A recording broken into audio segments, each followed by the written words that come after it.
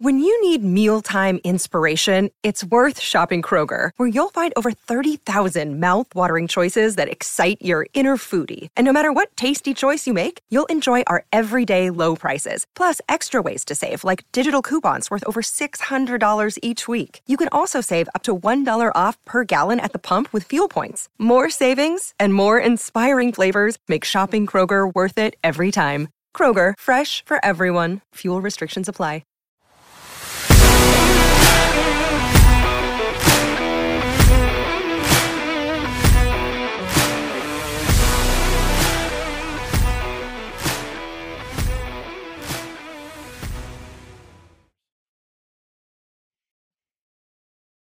Welcome in once again to the Ducks Rising podcast. I'm Doug Scott, joined as always by Andrew, QB11.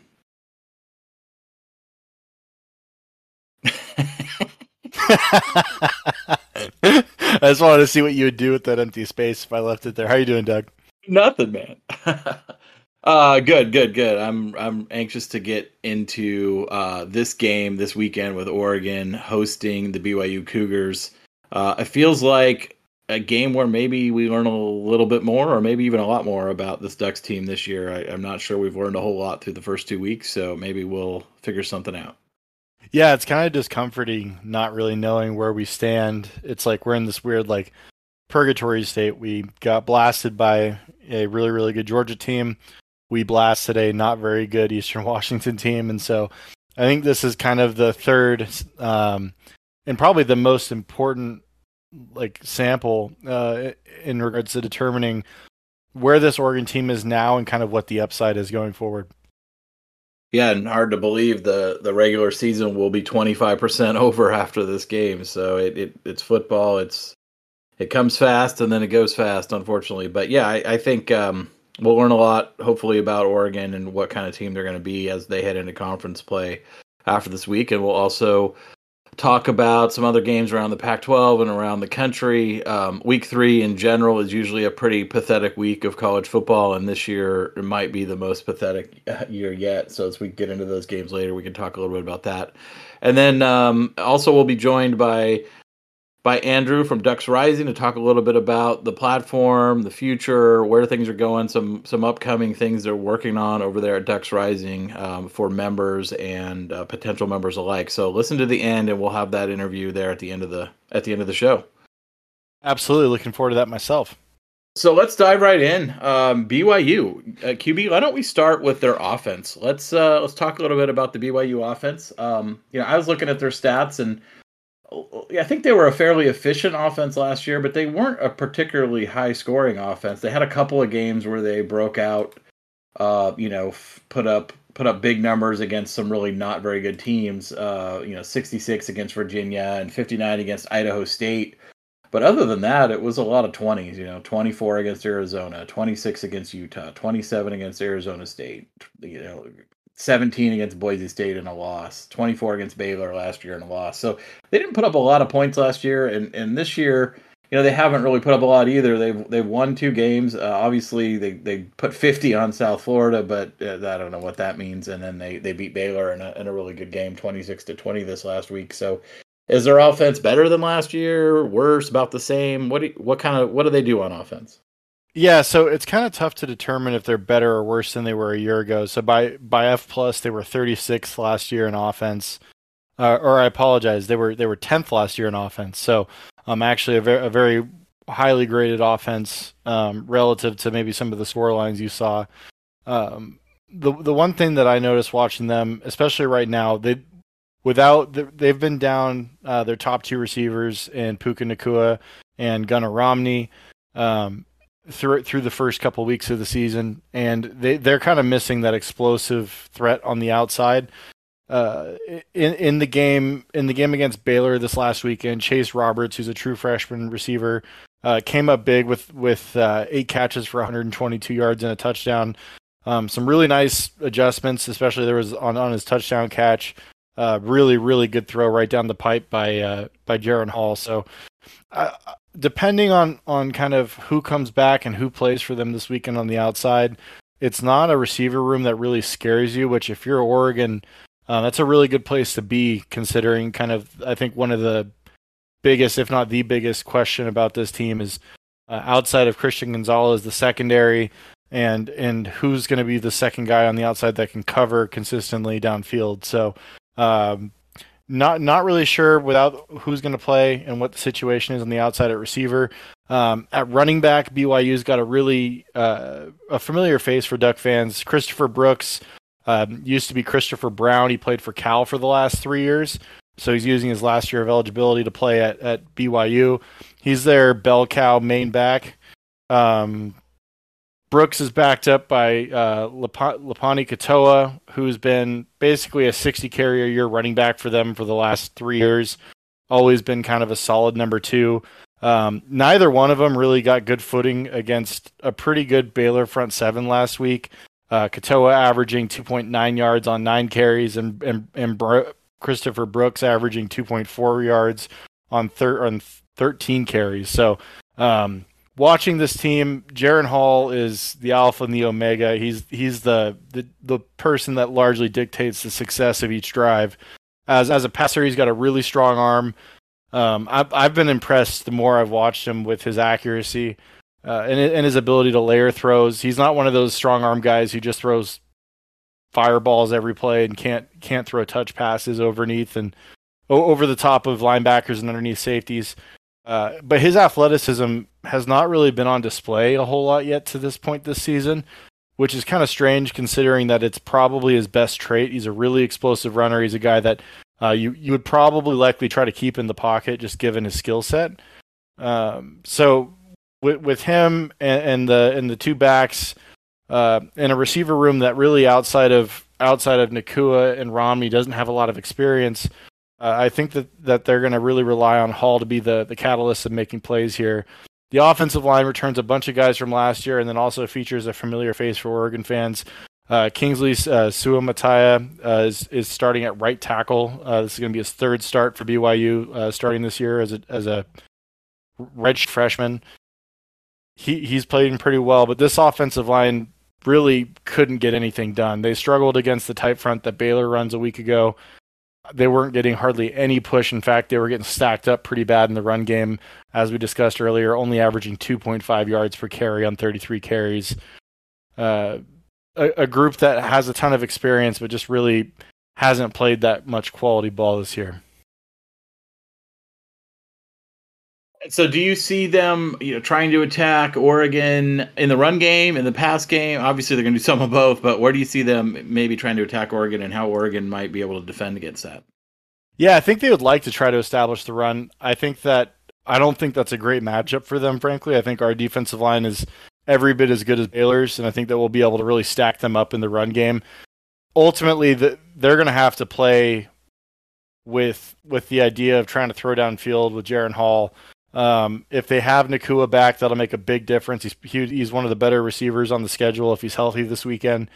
But I think they're going to try to get him on the edge, get him in a place where, given how much man coverage we like to play in the back half of the defense, he's going to have opportunities to run. So really a big key for the Oregon defense this week, in my opinion, is to compress the pocket without getting undisciplined in our run fits, so that we're not creating like big gaping holes for him to run through. Yeah, one of the things that Georgia really did is attack the edges of the Oregon defense, and you saw, Eastern Washington try to do the same with obviously much less success. Do you see BYU maybe trying to go at the edges again, softening that attempt up, or coming straight at us? I mean, I think everybody's going to try to hit us on the edges, but the one thing I'll say is that neither of these backs for BYU are particularly good pass catchers, and neither of them are really the explosive types that you really want to get on the edge. They're more downhill bruiser slasher type backs.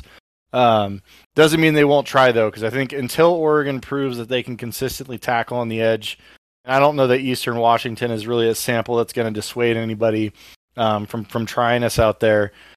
I think everybody's going to try to do the same thing, because Baylor, with the amount of success that Georgia had against us, spitting the ball out on the perimeter and letting their guys go, I think everyone's going to think that that's the best way to attack us until we prove them otherwise. Yeah, makes sense. Let's switch over to the defensive side of the ball now. Can you talk to us a little bit about BYU's defense last year, I don't think they were a particularly good unit. So far this year, statistically, their defense, seems to be much improved. However, based on the competition they face so far, Baylor, who has an offense that's maybe a bit challenged, as we've discussed before, and of course the just a really bad South Florida team. So, is BYU's defense considerably improved, or too soon to tell? Yeah, I don't think it is, but it's kind of hard to say given what they've seen so far. I think in a lot of ways that this week is an identifying week for Oregon to figure out what we do well and what we don't do well. I think this is kind of a test for BYU's defense to figure out if they're actually that much better or if the statistics are improved because the competition has been poor. Baylor lost everybody who was an impact player at the skill positions from last year, and they were down their top running back and top receiver that were supposed to be here this year last week in Provo. So I don't know that I would carry a whole lot from that Baylor performance other than the fact that Baylor was really able to, especially late in that game, get a lot of good work done with the offensive line just running downhill straight at Baylor, climbing to the second level, moving those front three off their spot. They run kind of a hybrid 3-3-5 defense, which is a structure that Oregon isn't going to see a whole lot. So that's one thing that will be, I guess, unique about this matchup with the Baylor defense or the BYU defense. From a talent standpoint, there's a few linebackers who have been around for a long time who have proven to be pretty productive, but largely they rotate a lot of guys on defense and try to keep fresh. But there's not really any particular level of this defense that blows me away or terrifies me as just looking at their film. Yeah, I mean, it seems like through the first two games, Oregon has, certainly deployed the running back by committee approach, but even more so, really, I feel like led with their passing game a lot. In Georgia, by necessity, as they got down early, and then I think at Eastern Washington, it just felt like they were trying to work out a lot of, get rhythm, get timing, work out a lot of plays, get guys work. And one of the things we're seeing is Bo Nix, spraying the ball around, generally in short passes to everybody on the roster, whether they're a wide receiver, tight end, running back. Do you see that strategy, holding for this game, or do you think maybe we'll attack them more with the running game, to kind of downhill? Yeah, it's going to be really interesting to see. There's a couple things I want to say on that. So the first thing is that BYU traditionally plays a lot of two high safety. They really trust the core of their defense, their front seven, to stop the run while keeping the safeties out of the run game. And they also play a ton of zone coverage. They're not a team that likes to play a lot of matchup man or matching coverages, mostly because I don't think they're the most athletic team in the world, and those matchups typically don't go particularly well for them. But last week they abandoned that entirely, and I think that was largely because they knew the struggles that Baylor was having with perimeter players, receivers, and skill talent.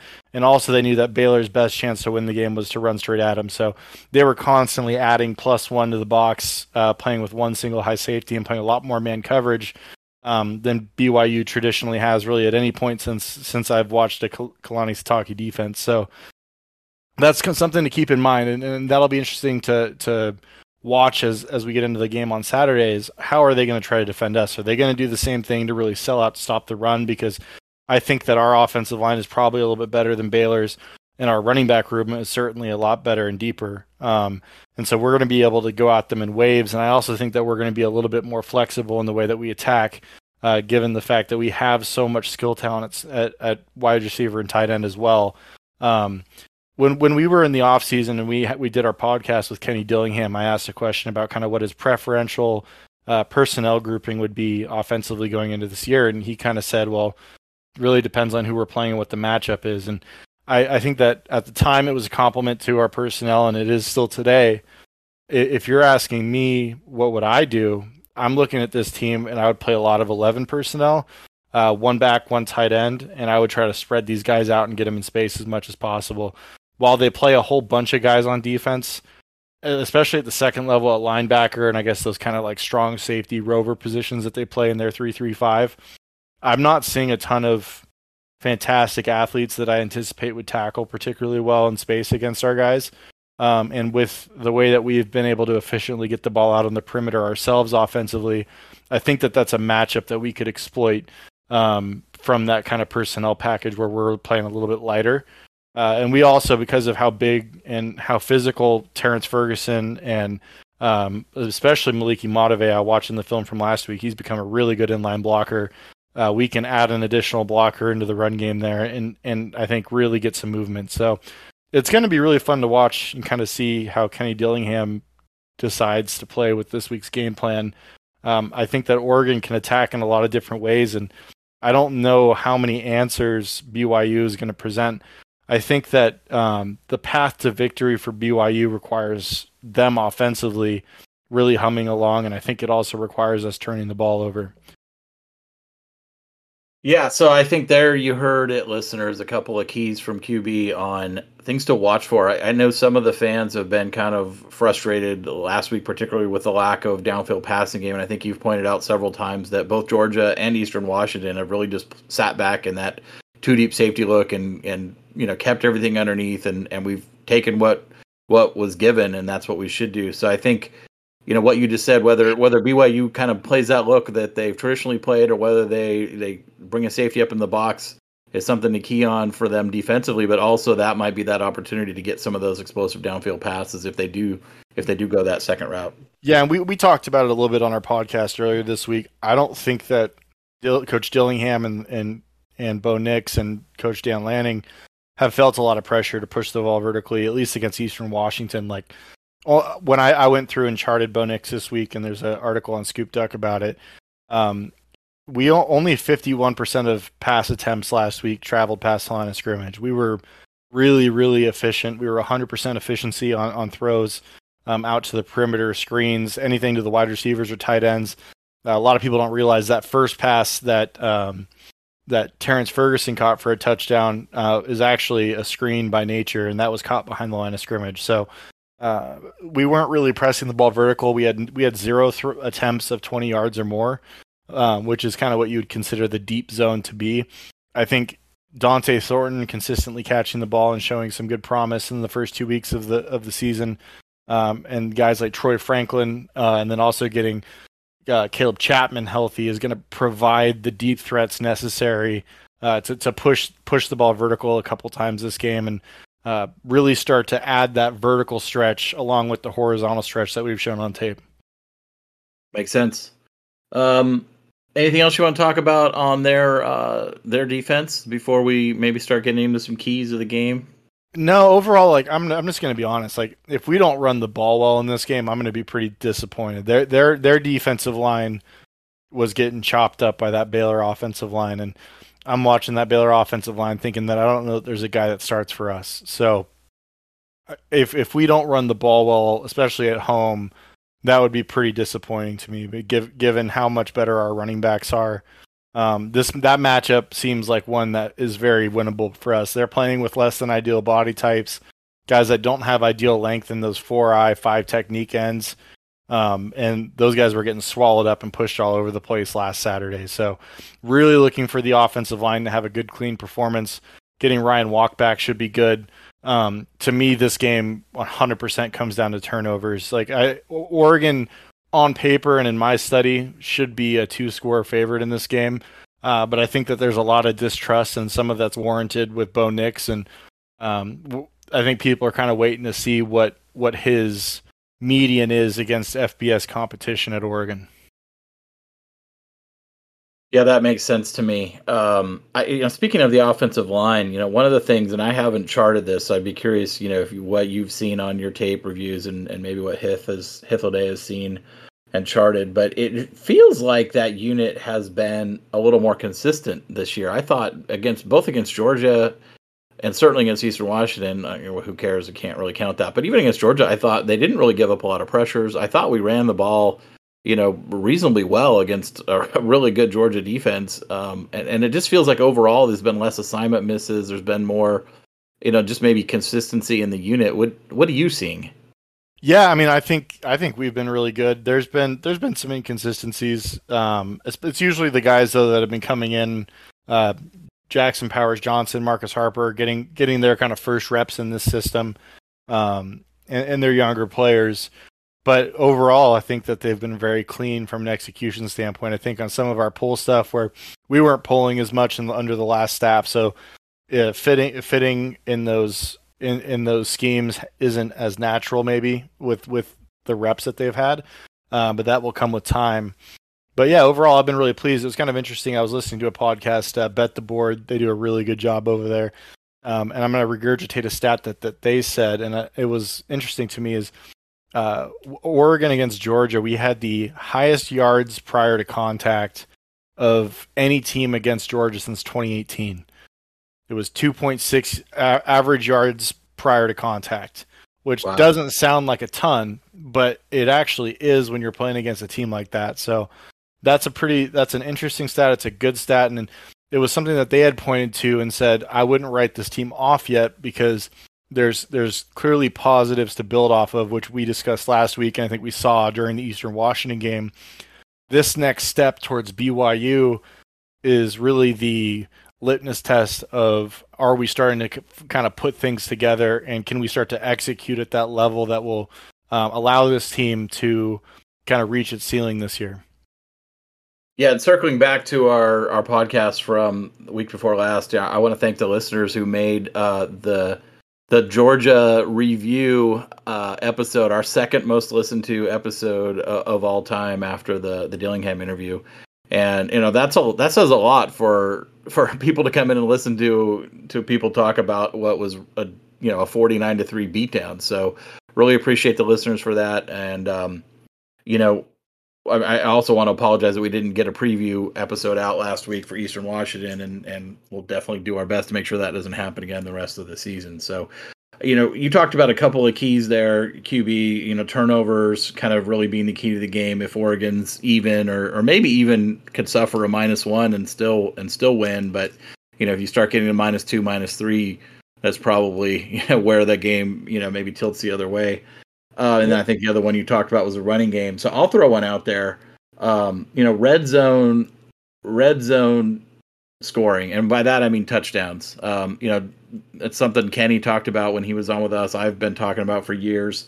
I was looking at BYU, and last year they were tied for second in the entire country in converting their red zone opportunities to touchdowns.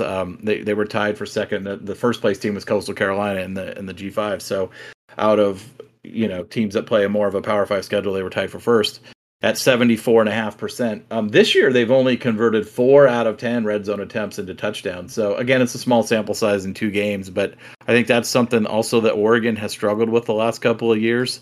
We saw it last week against Eastern Washington. Both of those red zone attempts turned into touchdowns against the Oregon defense. And I know last year that was something that the percentage, Oregon's defensive percentage in holding teams to a field goal or less was not very good last year, after having been really, really good in 2019 and 2020.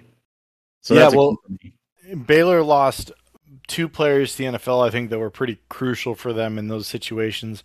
One was running back Tyson Algier, who ran for 1,700 yards last year, and the other player was their center, who now is with the Cowboys. So two pretty important players down in the red zone.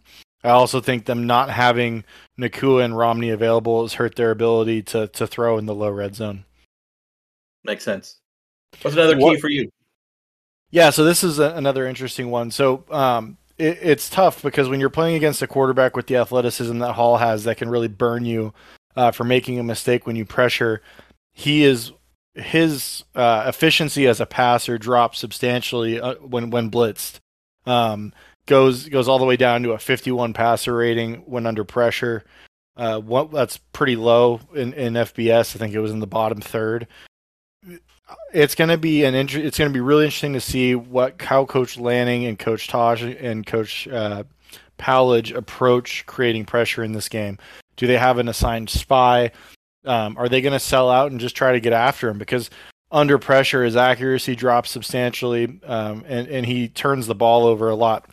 The one thing I would say as a negative for Hall, he's got a great arm. I think he's a pretty accurate passer, and I would say he's a very good athlete, is he does put the ball in danger a good 3 to 4 times a game. Like average last year, 6 interceptable balls a game. That's going to be a big key for Oregon, is that if you get those opportunities to convert.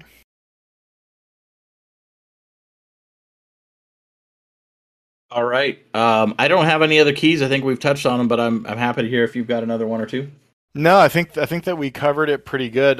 This is going to be like a challenge. I know that there hasn't been a whole lot of massive positives said about BYU, but what I will say is they're extremely well coached and they play really, really hard and they play very disciplined within their schemes.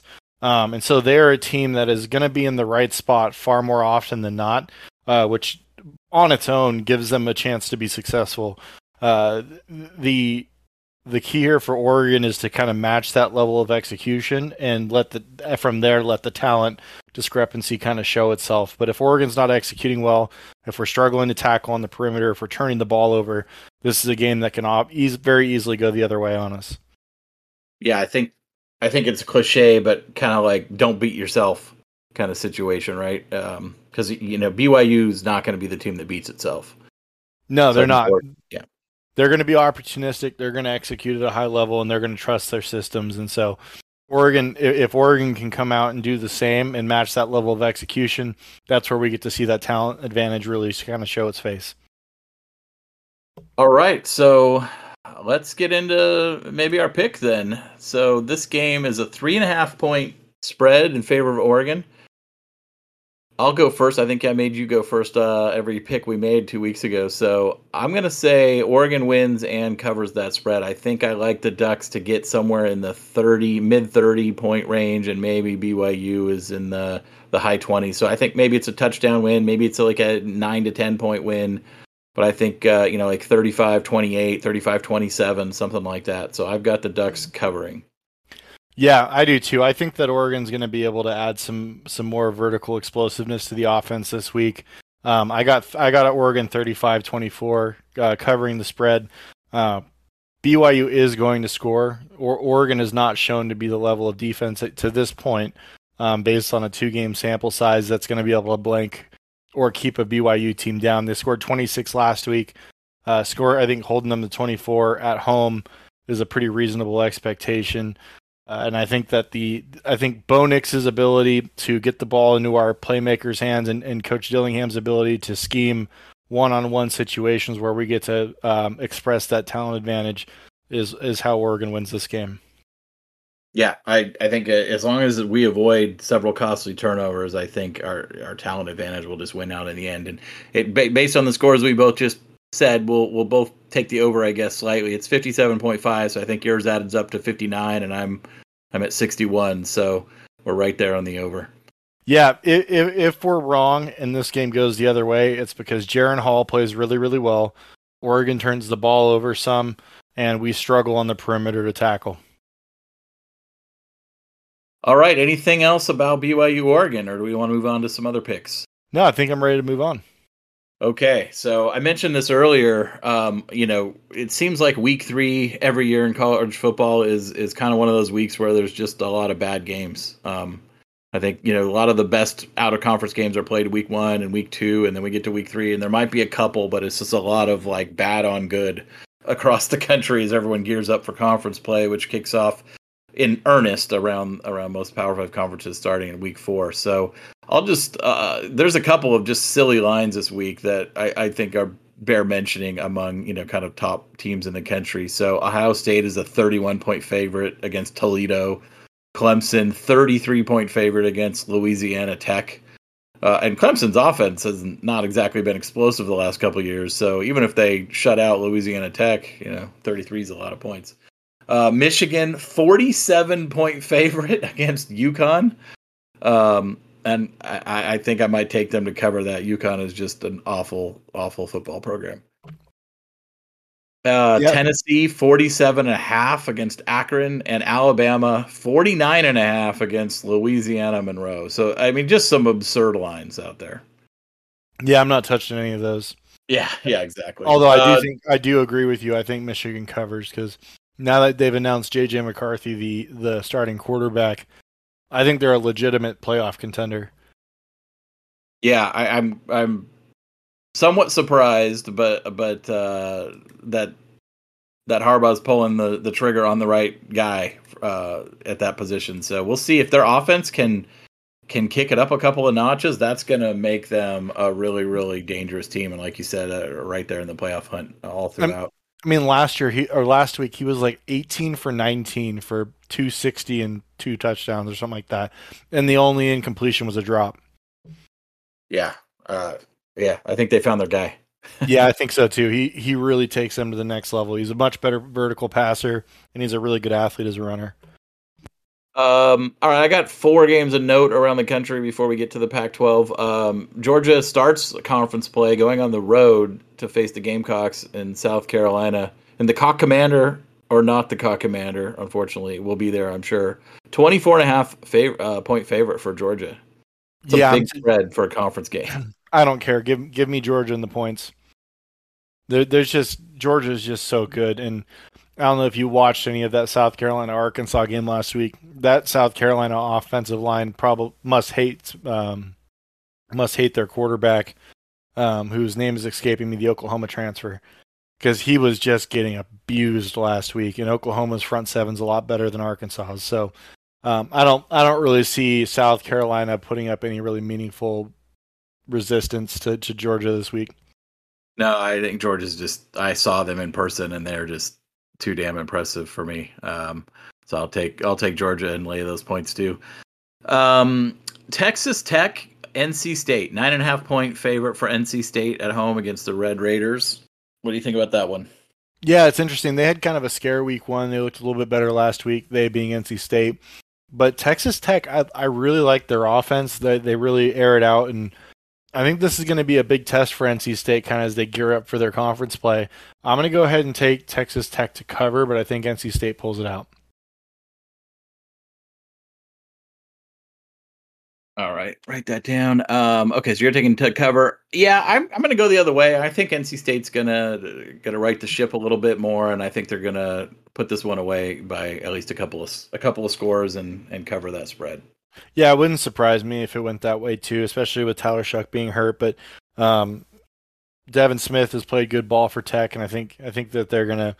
I don't know. I think it's one of those kind of styles make fights matchups where a really physical NC State team is going up against a team that's really not going to allow them to kind of express that physicality advantage that they have just based on the style of play. So a pretty big home dog here, Nebraska, fresh off firing longtime coach and home son Scott Frost, is hosting Oklahoma. 13.5 points favorite for Oklahoma here. What do you like in that one? I'm taking Oklahoma to cover. I know the whole week after a coach gets fired thing, but that Nebraska defense just lacks talent, and I think they're going to get smoked for it. Yeah, I think I'm with you there too. I kind of had that inkling of the team with their interim coach always has that first game where they play above themselves, but I don't think it will matter.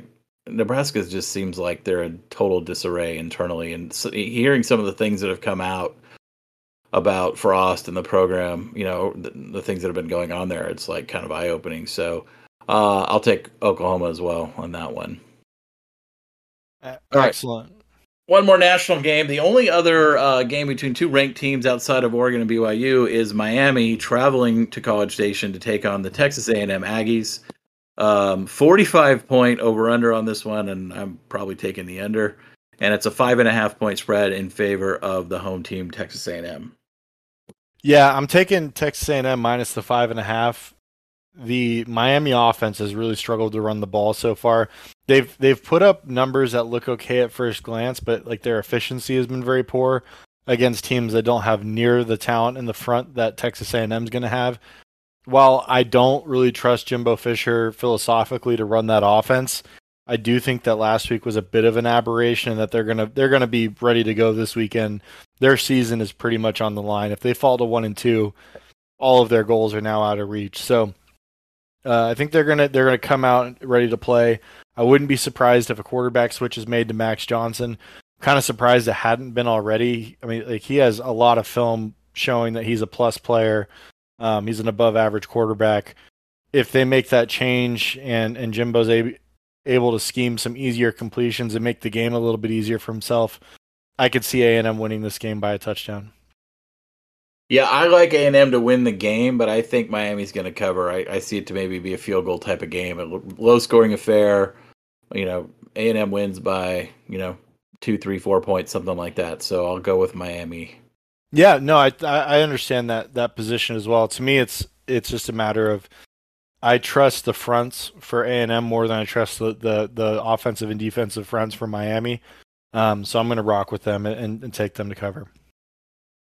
All right, let's move into the Pac-12. We talked about BYU Oregon already. Stanford has the dreaded Week 3 bye, so they'll be playing 10 straight games after this. So that only leaves 10 more games here. Utah hosting San Diego State. Utah 21-point favorite at home. I think that's going to be a bloodbath. Like after the way that San Diego State game went last year, I believe this is the game where they ended up making the change late to Cam Rising.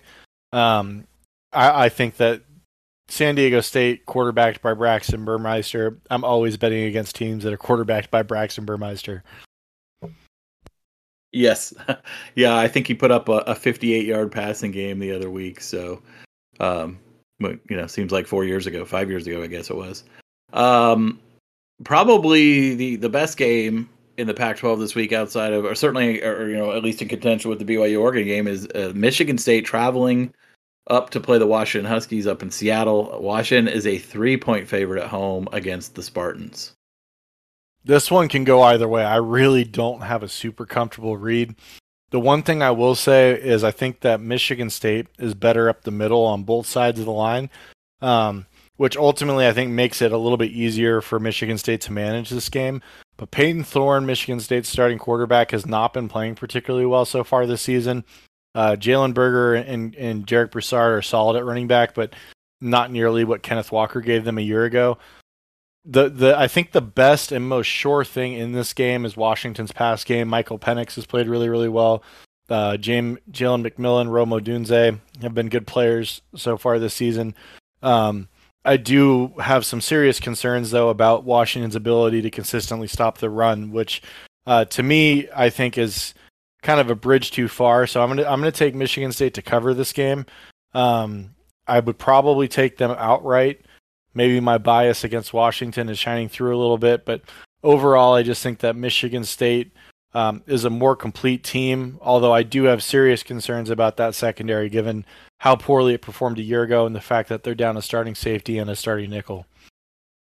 Yeah, I'm taking Michigan State to win outright, but again, I wouldn't be shocked to see this game go the other way. I think this is similar to Oregon. I think this is a week where maybe we learn quite a few things about Washington. I mean, they've played two really subpar opponents this year. They've done what they should do. Their offense is clicking, but will that translate against Power 5 competition, or how will that translate against Power 5 competition, and what are they going to look like as they work through the rest of the season? So I think we'll learn some things, and I won't be surprised if they prove me wrong. It's really a big opportunity game for the Huskies to kind of pick off a top, what are they, 11th ranked Michigan State, somewhere in that range. I mean, a top 15 opponent, whether they deserve to be there or not. I mean, that's a statement win, and it kind of puts Washington, in the spotlight and on the map a little bit if they can pull it off. Yeah, and here's the deal. I don't think that it's catastrophic for them if they don't win this game. No. I know it's a home game, but I do think that this is an opportunity for them. I don't think that Michigan State's a top 10 quality team, despite their ranking, in the same way that I don't think that Baylor's a top 10 quality team despite their ranking. So two big opportunities for Oregon and Washington to get wins at home against teams that are probably overrated, and kind of get back on track and get some additional credibility in their corners. But yeah, the one thing I will say is that Washington has really not stopped the run particularly well against Kent State or Portland State, and Michigan State's offensive line is a pretty big step up from those two teams. So we'll see how that game pans out. All right, moving along. In a game that could be maybe sneaky interesting, Fresno State visiting USC. The Trojans are an 11.5-point favorite at home. 74 is the over-under. And I can see that. I can see both of these teams putting up some points. Yeah, I just think that USC has too much firepower. I'm going to take USC to cover this game. Watching Fresno against Oregon State last week is one thing. I don't like. It's going to come down to going possession for possession, which defense is going to luck into more stops. And I just think that USC's overall talent level is substantially higher, and they'll find a way to get off the field more often than Fresno State's defense is going to be able to do. Yeah, and they've been very opportunistic with takeaways so far in their first 2 games. USC's, I think, got 8 or 9 takeaways in their first 2 games. So eight interceptions, 4 of which returned for touchdowns. That is not a sustainable rate. No, but it's a good place to start from. Cal travels to South Bend, take on the Irish, the reeling Irish, but Notre Dame is an 11-point favorite against Cal at home, over-under of just 40.5 in 2 teams that have been offensively challenged, to say the least. Yeah, so the question is like, how much do you think Notre Dame can score? And then do you think that Cal can score at all? I'm going to take Notre Dame to cover. I could very easily see this being like a 14-3 game. I don't think that either one of these offenses has a pulse, but I think Cal's has less of a pulse, and I don't think that Cal's defense is anywhere near the quality of Notre Dame's. Yeah, I'm with you there, and I picked the USC game as well in the last one. I don't know if I said it, so I'm with you there. I think Notre Dame wins and covers. It's a low-scoring affair all the way around, but I do think Notre Dame is probably going to have a little extra oomph this week, knowing that they have to win this game. Yeah, through 2 weeks, Cal has been unable to cover against Cal Poly and UNLV, despite Notre Dame's difficulties and the fact that Tyler Buckner's out and it'll be Drew Pine at quarterback. I still think that Notre Dame has enough of a quality difference in terms of overall talent that they're going to be able to overwhelm Cal. All right, moving along. UCLA host South Alabama, and they're a 15.5-point favorite at home. I'm taking Southern Alabama to cover. Oh, interesting. You got to tell me now why. They're probably the best defense in FCS. Wow. Okay. I don't. You know what? I'll go the opposite, just so we have something to separate us, I guess, when it comes to adding these up. So I'll take USC to cover at home, but I like hearing what you're saying. They've got a ton of SEC transfers, guys that have just gone down a level, and they're really well coached defensively. Their defensive coordinator is a stud. All right. We'll be interested to watch that one play out. A game I will not be interested to watch play out, but I will check the final score.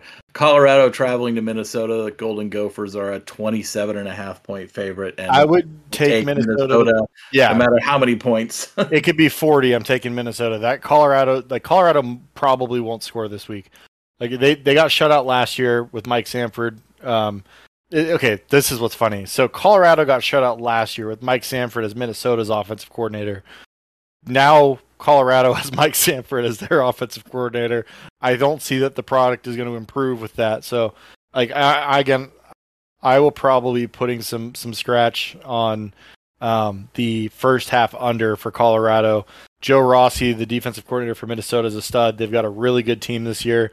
Like, in raw stats, not that any of this matters, and it's definitely not indicative of where they actually are, but they're number 1 in total defense right now, and Colorado is completely inept. So give me Minnesota minus whatever. I really don't care what the number is.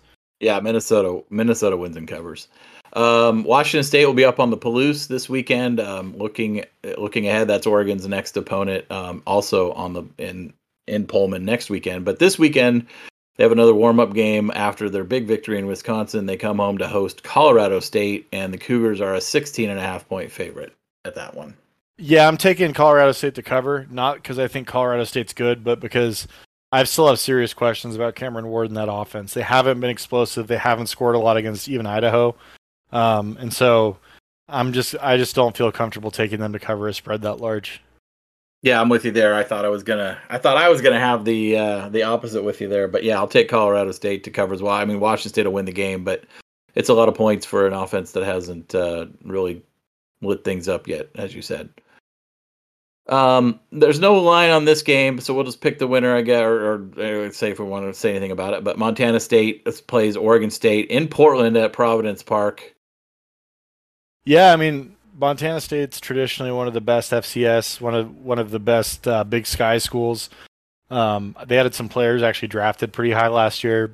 I'm sure Oregon State's going to stomp them though. So obviously, I'm taking Oregon State to win and probably cover regardless of what the line is. Maybe a more interesting FCS game. North Dakota State plays at Arizona down in your neck of the woods. They're obviously North Dakota State, storied FCS program themselves, and Arizona's the team on the rise. Looked really good in week 1. Fairly competitive in week 2 in the loss. Do you think they're able to win this one at home, or does the FCS program? Is there a line on that one? There's no line. Yeah, I'm taking Arizona straight up. If that's the proposition, I think Arizona presents some problems through the air that are really tough for any FCS team to match up with. Just even though North Dakota State's very well coached, I'm sure North Dakota State will score some, but ultimately, I think that Cowing and McMillan and the pass catchers for Arizona will get loose, and Arizona will win this game by a couple scores. Yeah, I think Arizona wins, and like you said, Cowing and McMillan are just incredible talents outside, and I think that's just going to provide too much of a mismatch. And as long as Delora can avoid the turnover prone games that he tends to have from time to time, I think that was a problem last week. And if he can play clean and not have 3-4 picks, I think Arizona wins pretty handily. Yeah, I 100% agree with you. I just think that Arizona's passing game is going to be pretty explosive on Saturday. One more game. Eastern Michigan travels down to Phoenix to play Arizona State. 20.5-point favorite for the Sun Devils. I don't love taking Arizona State here, but those directional Michigan schools are horrible this year. So I'll take Arizona State to cover reluctantly. You know what? I'll go the other way. I think Arizona State wins, but maybe they don't cover the 20.5. And what the heck? We have something to bet on now. Perfect. Is that all right, Doug? That covers it. Yeah. Excellent. Yeah, no, I think this is going to be a pretty good week of football, but I'm really excited to get into conference play. But I do think that this week is going to provide an opportunity for us to learn quite a bit. I think how much Fresno State scores on the USC defense, what that Washington-Michigan State outcome is, and how that game looks, particularly how the lines of scrimmage play, and then how Oregon plays on Saturday against BYU. I think are going to be they're going to make me a lot more confident and comfortable picking these games going forward one way or another. Yeah, not that I'm a big, conference, rooting for my conference guy, as you know, but I do think there are some games that, there's some important games for the Pac-12 this year, right? This week, right? That BYU game, the Michigan State game, those bring some cachet, not just to those teams that those, Washington, Oregon, if they win, but, they help the conference a little bit and perception, and same thing with the Fresno USC game and some of those others. So, that's a good thing as we get into the Pac-12 play. 100% agree. All right. I am looking forward to heading down early in the morning to Eugene on Saturday. I'm cooking up biscuits and gravy and eggs and bacon and hash browns and the full works. And we got mimosas out at the tailgate. So it'll be a great day, and looking forward to seeing the Ducks host the Cougars, and hopefully we'll come away with a big victory. Heck yeah, I'm looking forward to it as well. Excellent, Doug. Well, thank you so much. It's been awesome this week, and go Ducks, everybody. Please remember to subscribe to the podcast, leave a 5-star review. It really helps us kind of get more exposure as we continue to grow. And I just wanted to take an opportunity to thank you guys all for the support and all the kind messages, both sent to Doug and myself, and we really appreciate it. It's why we do this. So. And we will have our review of this game, win or lose, out for you on Monday. All right, and now I am joined here on the Ducks Rising podcast by Andrew Parmentier, the founder of Ducks Rising. Andrew, hey, Doug. How are you today? I'm well. Thanks for having me on for a few minutes. Yeah, I'd love to talk to you a little, give our audience a little bit more information and background. Ducks Rising, of course, launched on August 31st. NIL platform, so it's a membership site that people can go to ducksrising.com, sign up, become members. There's player content there. I know we've dropped a couple of interviews already. We got a couple more coming. We're working on some other cool auction items of signed memorabilia. We're working on some live player interaction events and other things for our members. So Check that out. Basically, your membership supports NAL contracts for Oregon athletes. Exactly. And just to preview a little bit, Doug, we'll be announcing in the next few days. We had Justin Flo sign some footballs that we're going to do a giveaway for. Dante Thornton signed a bunch of hats. And we'll also be announcing a Zoom call with 3 new signees that are signing NIL deals with Ducks Rising. So that'll be fun stuff to look forward to in the next couple weeks. Yeah, that's really exciting. I'm looking forward to, I mean, the interviews have been great. If you haven't checked those out yet, go to ducksrising.com, become a member, check out the interviews with DJ Johnson and Jackson Powers Johnson. And of course, we got the Justin Flo and Dante Thornton interviews coming in the next couple of weeks as well. But you're definitely going to want to be a member. You can get in on those raffles for some of that memorabilia, and we'll send that to you if you win. So let me ask you a couple more questions. Now that this endeavor is launched and the football season has started, where does Oregon sitting right now in regards to NIL? Kind of compared to some other programs around the country and around the conference, and what they're trying to do and where their level of success is at so far.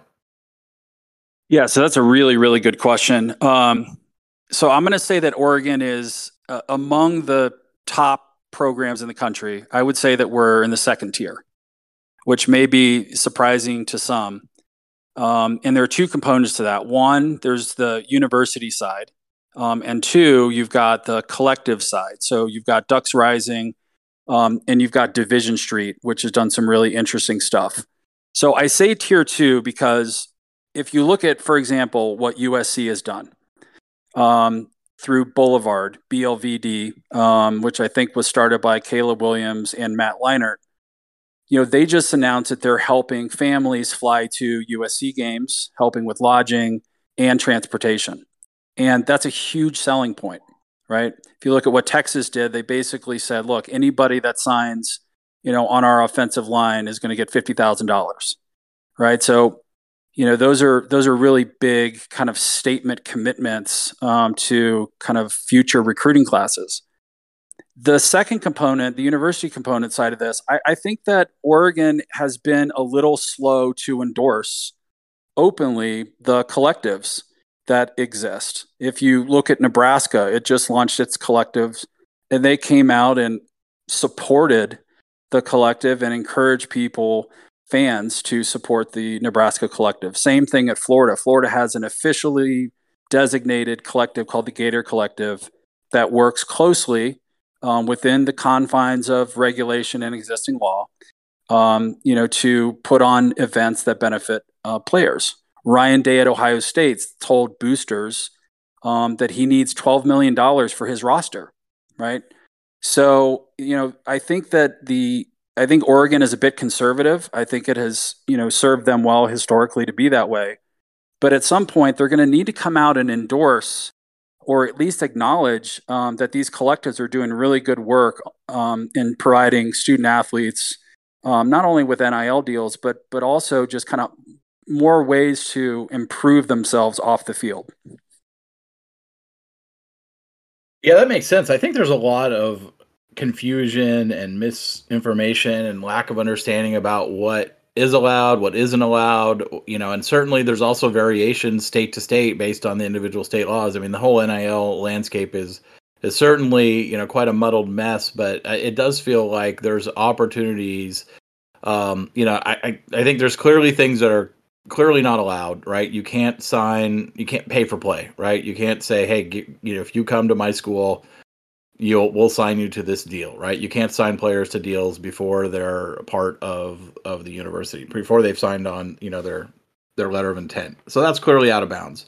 And then there's things that are clearly in bounds. And then I think there's a very, very wide gray area of what is allowed for collectives to do and what is allowed, where universities and athletic departments can get involved without crossing the NCAA lines and where they can't. And it feels like some schools are more risk averse and some schools are more willing to I don't want to say go over the line, but at least go up to the line and explore where that line is. Can you expand on that a little bit? Yeah. There are two really important points here for Oregon fans to understand. Number one, whether you agree with players receiving money and benefiting from their name, image, and likeness is really irrelevant at this point because the Supreme Court and the NCAA have allowed student athletes to do this. The only relevant question is, to what degree is Oregon going to participate? The second point, just around the framework, is that you can't use NIL as an inducement to convince a student athlete to come to Oregon. Once they enroll in the school, then they would be eligible for an NIL deal. But I'll tell you, Doug, not having NIL at Oregon that's meaningful is like not having a weight room.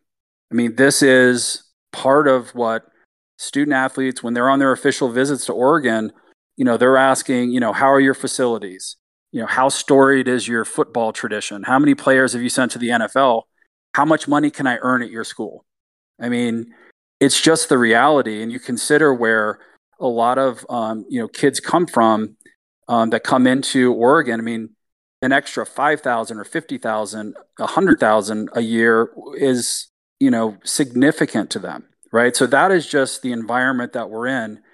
And the question is, how willing are, former Oregon athletes and, the administration and fans, how willing are fans, Oregon fans, going to be to part with, $20 a month to support a collective like Ducks Rising so that we can sign more NIL deals with members, not just on the football team, but across sports. Yeah, I think something you said before, really resonates, right? I mean, the genie is out of the bottle and it's not going back in. And so, whether anyone thinks this should be the reality of the world or not doesn't really matter. It is the reality of the world. And, Oregon has been on this, trajectory, and all the things that Phil Knight and other big donors have done to build the program, and the coaching staff and the athletic department and all the investments have been made to build this program to where it is, are fantastic. And this is just the next evolution of that, right? And it has to come from the fan base, right? Like the amount that the scalability of aggregating a lot of small, subscription fees, membership fees, and aggregating that up over thousands of people, tens of thousands of people even, that is a tremendous amount of power and a tremendous amount of money that can really fuel this program to be able to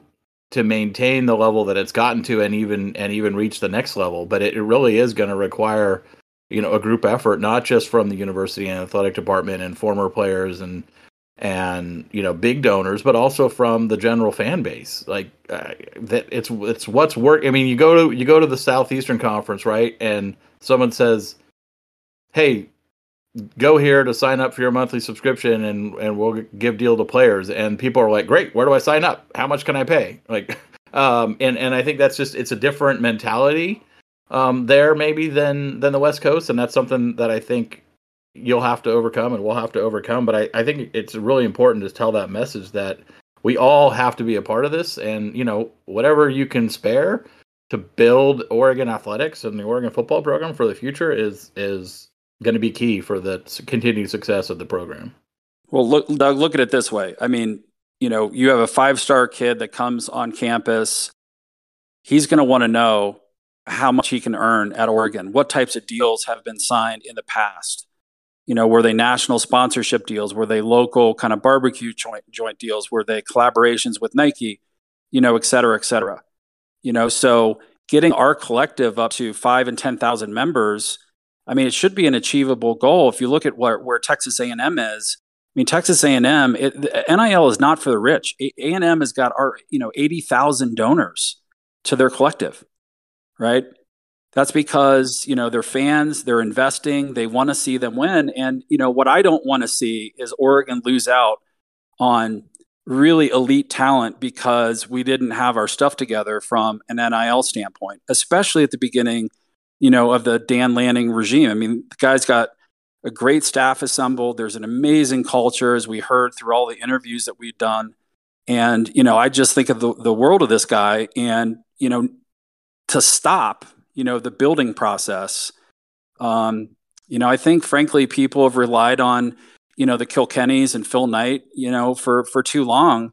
And, they're very, very energized base. But, the question is, how willing are fans going to be to step up and part with a little bit of money, knowing that the vast, vast majority of every dollar they give is going to go directly into NIL deals to benefit student athletes.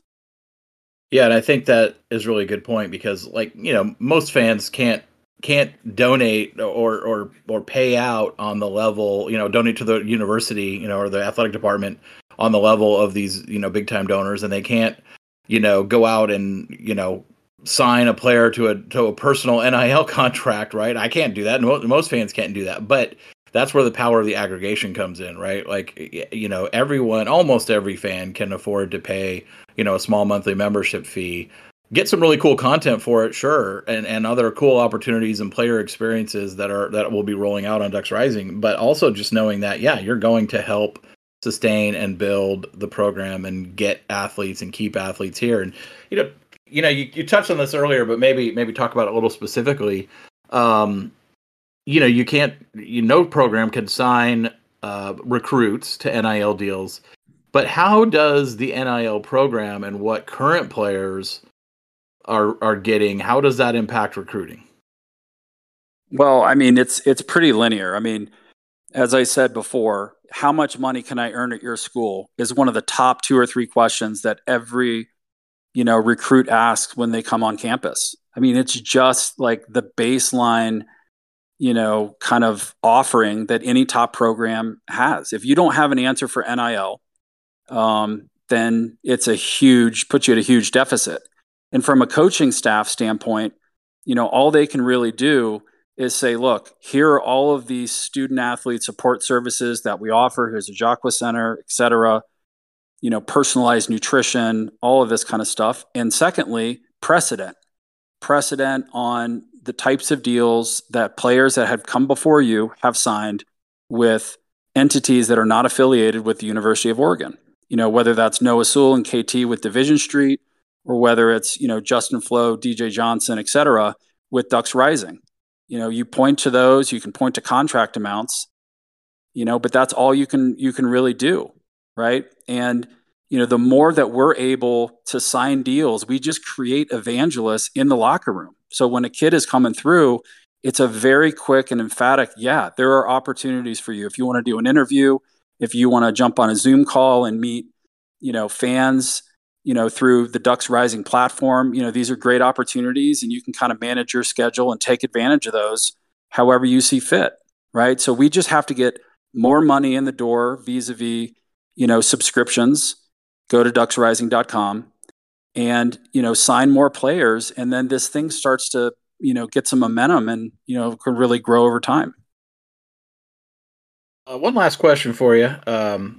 I've heard you've got some upcoming news, an announcement maybe around a potential board you're putting together around Ducks Rising. Can you expand on that a little bit? Yeah, I can. Obviously don't want to give away names, but we've been talking to former players and working, through some of the, relationships that we have, talking about Ducks Rising. And in a couple of weeks, we'll start to announce, former players across sports, not just football, who will join the Ducks Rising board and, help amplify the message and amplify the good that we're doing, through their social networks and through, the kind of extended university network, so that people are aware that we exist, what our mission is, and, be really clear about how they can support us and in turn support student athletes. All right. Well, we will look forward to hearing more about that as that announcement comes out. Andrew, thanks so much for joining us. Thanks, Doug. I appreciate the time. Yeah, and everyone go check out ducksrising.com. And if you're not already, please consider becoming a member there.